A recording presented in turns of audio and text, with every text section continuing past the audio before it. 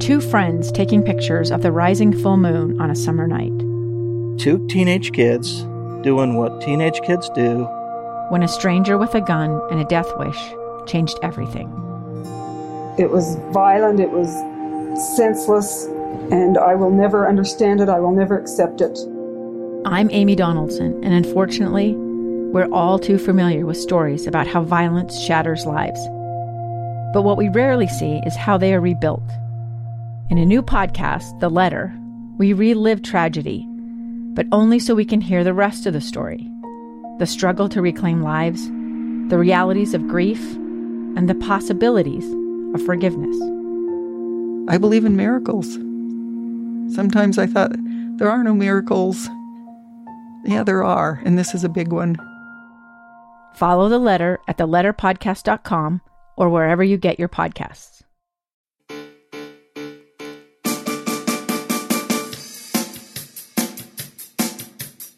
Hello and welcome to the second episode of Dinner Table Politics. And this time around, I want to introduce you to someone else who's sitting around the Bennett dinner table. This is my political science major daughter, Eliza Bennett. Eliza, say hello. Hello. That's all you have to say? Just hello? I'll be saying quite a bit later, so I don't know how much I need to say now. I understand that. But we just want to demonstrate that we're going to be talking to both Abby and Eliza as this podcast progresses. But Eliza, this is probably the only chance we have to talk to you this entire summer because you're heading out. What are you doing this summer? Yes, sir. I am off to Malawi this summer, which is in Africa, which I am studying the effect that gender roles has on education. So I'm definitely the more talented daughter in this podcast. You're definitely the more talented daughter in the Yes. podcast. That's not immodest at all. No, I'm just being honest. You just have to, when you're on the internet, you have to only tell the truth. I understand. So gender roles why do you have to go to Malawi to teach people about gender roles?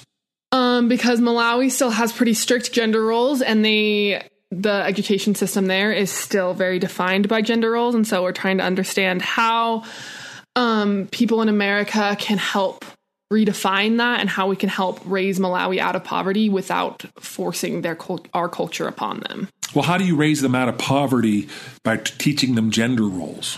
We're not teaching them gender roles. We're trying to help them move away from gender roles and trying to give women more power, because it's been found that when women are more, they have more responsibility, then the country does better as a whole. And so we're trying to teach these people how to just do better in their own sense of business, in their own homes. And so in that way that they'll be able to make more money and that thus be raised out of poverty. All right. So is this something you've been interested in for a long time?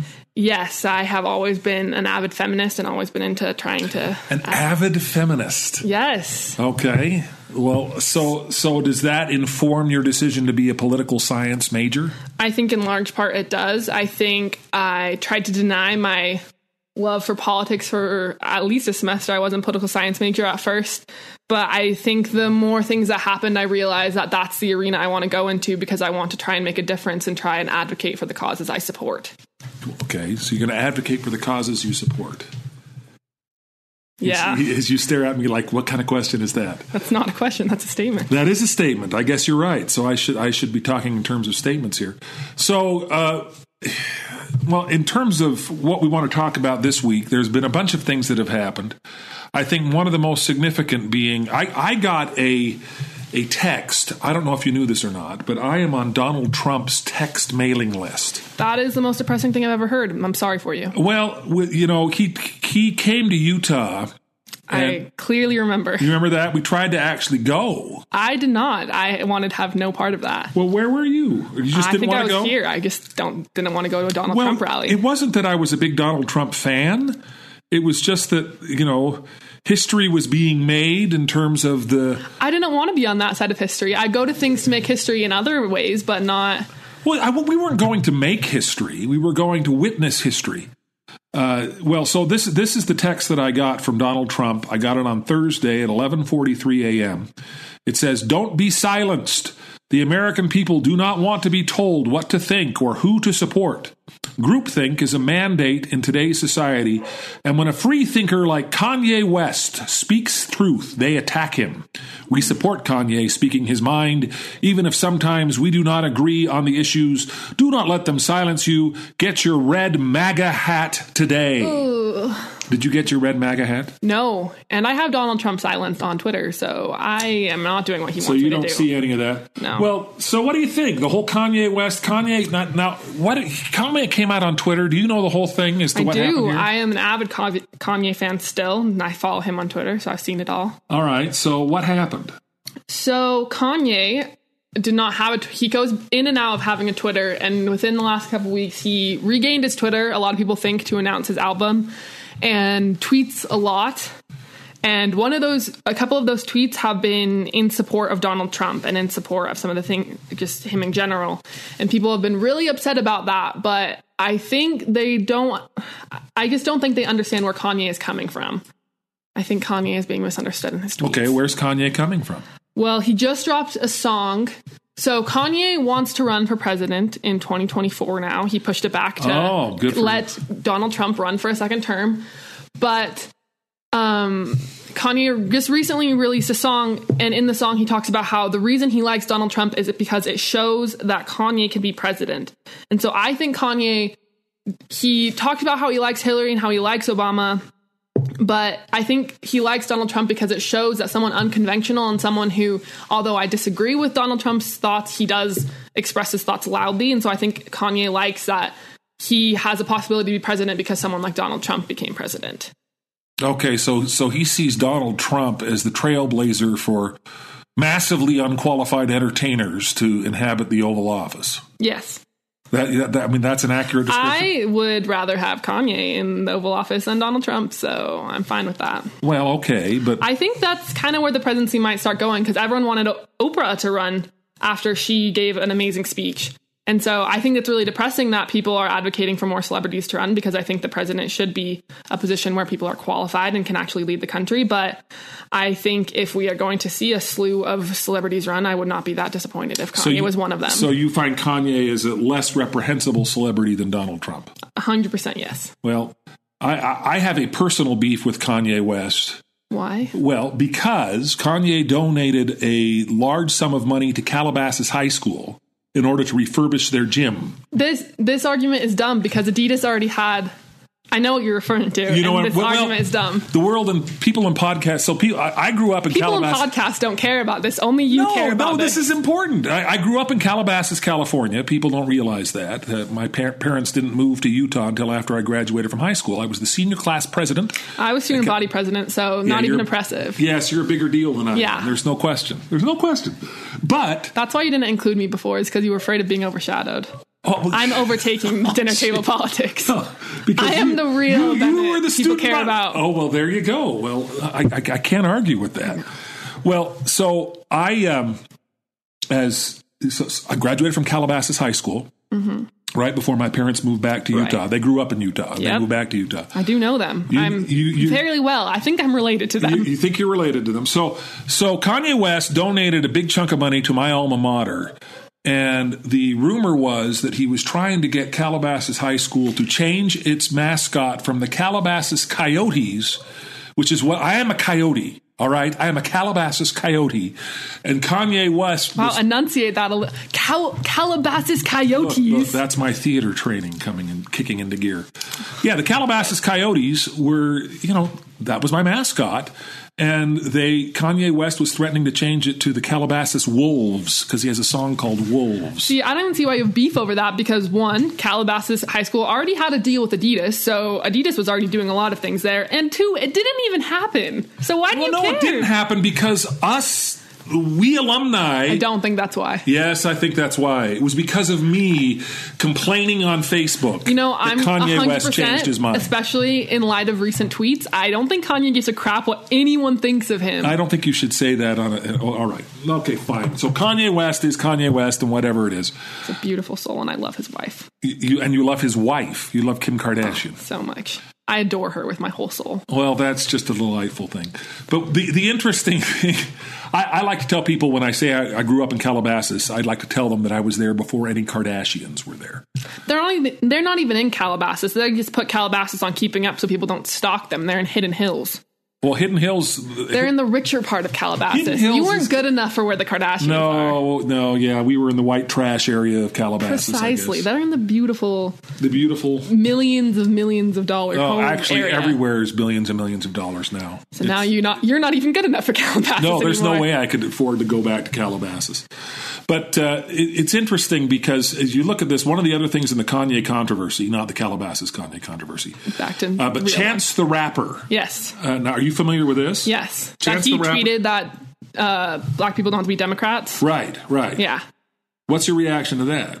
I think that's true. I think it shows how polarizing our society is now, that we expect a single race to advocate for a single political party when white people can be whatever the crap they want. They can be strong Republicans, they can be strong Democrats. And so I think it shouldn't be that mind-blowing that he tweeted that just to say, wow, this race of people can choose what they want to be. They don't have to be Democrats. Well, the reason why I think that's significant is that if African Americans stop voting lockstep as a voting bloc entirely for Democrats, the Democratic Party will never win the White House again.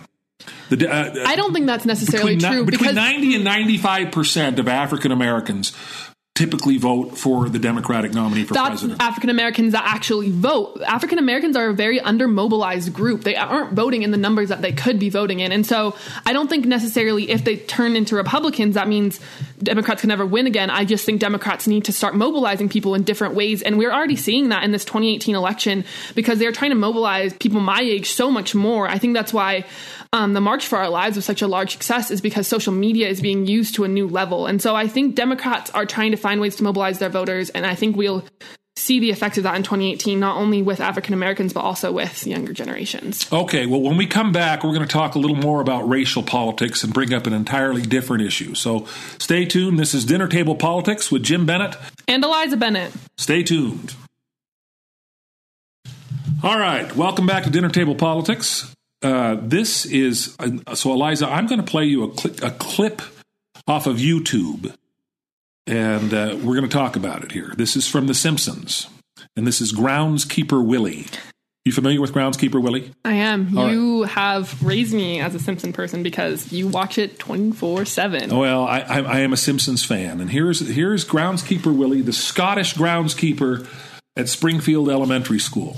Brothers and sisters are natural enemies, like Englishmen and Scots, or Welshmen and Scots, or Japanese and Scots, or Scots and other Scots. You Scots sure are a contentious people. You just made an enemy for life. All right, what do you think of that? Wow. Scots do not like people, apparently. That's my takeaway. One of the biggest takeaways from that, I mean, that's clearly a stereotypical depiction of Scottish people. They're loud, they're angry. Groundskeeper Willie gets drunk on a regular basis. And As do I. As do you, yes. No, you don't. You're a 19-year-old BYU freshman. You don't get drunk on a regular basis. Yeah. Now, come on. Sorry. Don't mislead the people listening to Dinner Table Politics. But Groundskeeper Willie, I was a missionary in Scotland. I have many Scottish friends. And you can do a subpar Scottish accent. I can do a pretty good Scottish accent. I can do a better Scottish accent than Groundskeeper Willie. I disagree. You disagree? What do you know about Scottish accents?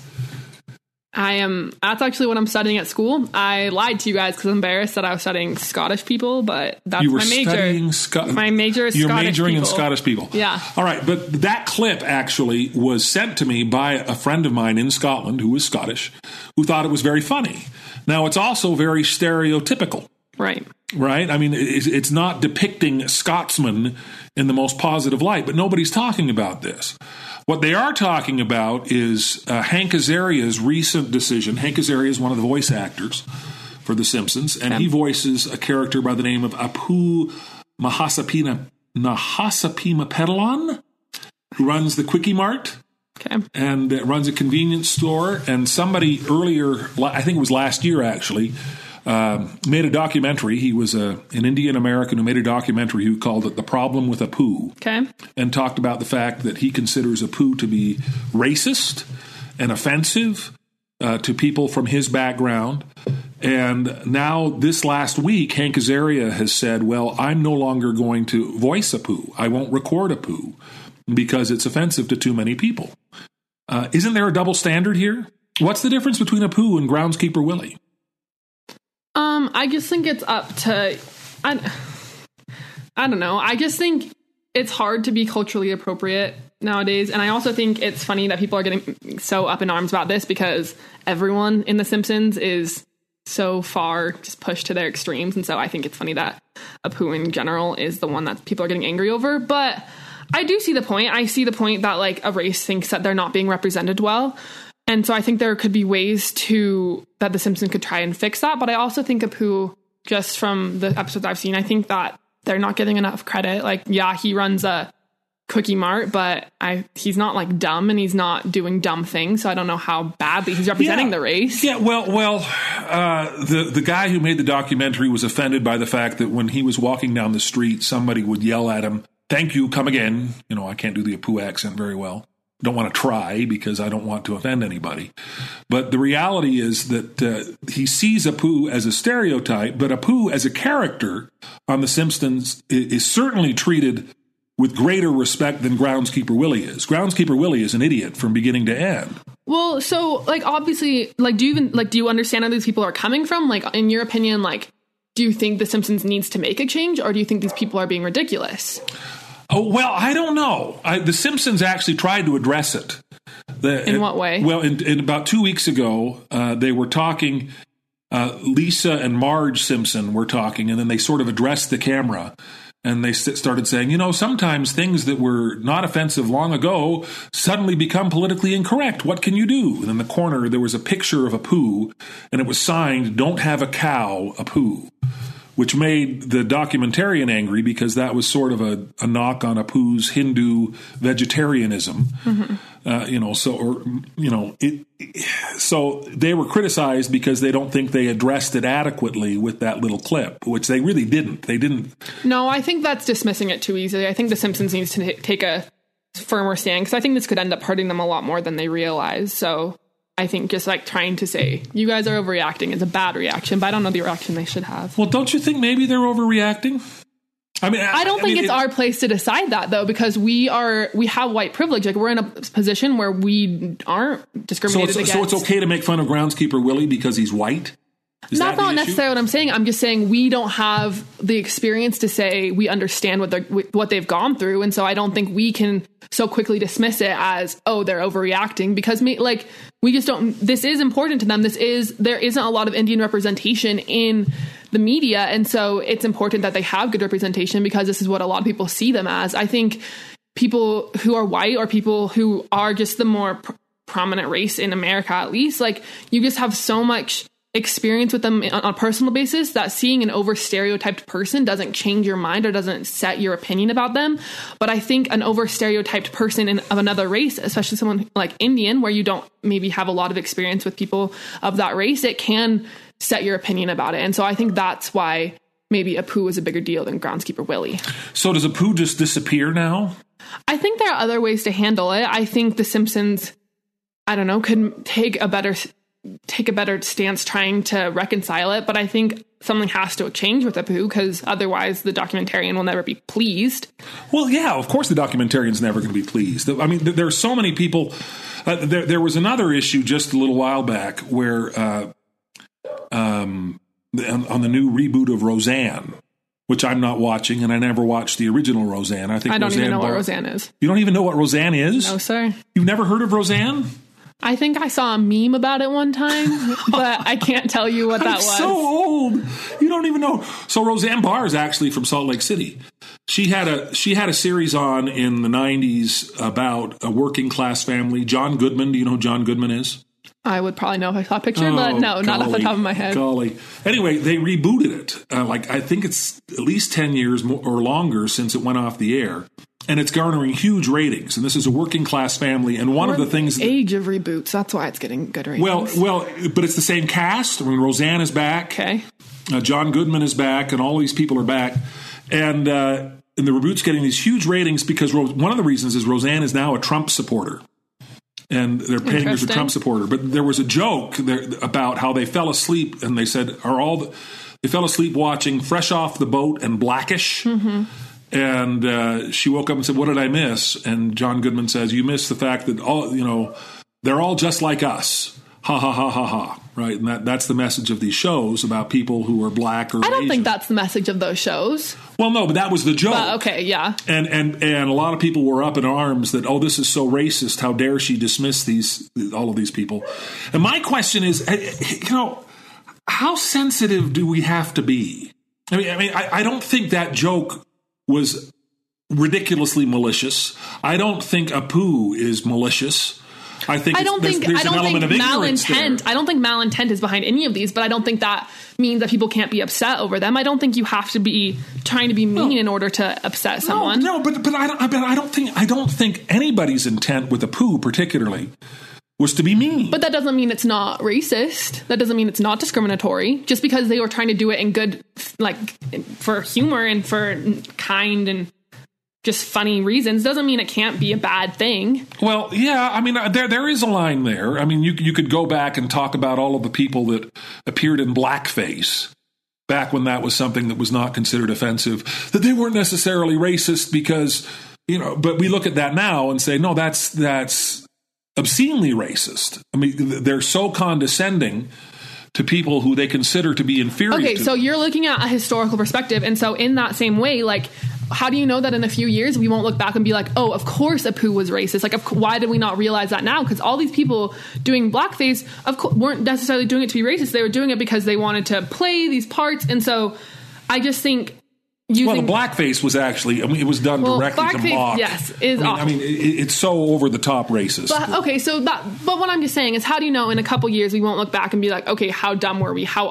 This is so obviously racist. That's terrible. Like, I just think looking at the two in comparison isn't necessarily the best thing to do because one, blackface is way worse. And two, we're kind of right in the middle of the Apu thing and the other racial stereotyping things when we have distance and we have perspective on the others. Well, The Simpsons has just become the longest running scripted primetime television series in history. And there are so many hours of Apu that I don't think he can be erased from our cultural memory. And I don't know that would be appropriate to do that. But you look at this and you recognize that it's a lot harder to judge something like this when you're living through it than it is to have the perspective of hindsight. So it's your generation that's going to have to decide whether or not the 635 Apu-filled episodes of The Simpsons were some kind of cultural backwater that we need to apologize for. You guys leave everything to our generation. You guys are just handing over destroyed Earth and being like, good luck, homies, we're going to die with our Social Security that you won't be getting. Well, Social Security, that's a whole other big monster issue. We can probably talk about that next week. We are out of time on this on this podcast of Dinner Table Politics. But Eliza, thank you very much for joining in here, and have a good time in Africa, and we'll talk to you when you get back. Thank you, sir. I'm glad I could join. This is Dinner Table Politics. Jim Bennett and Eliza Bennett signing off. See ya.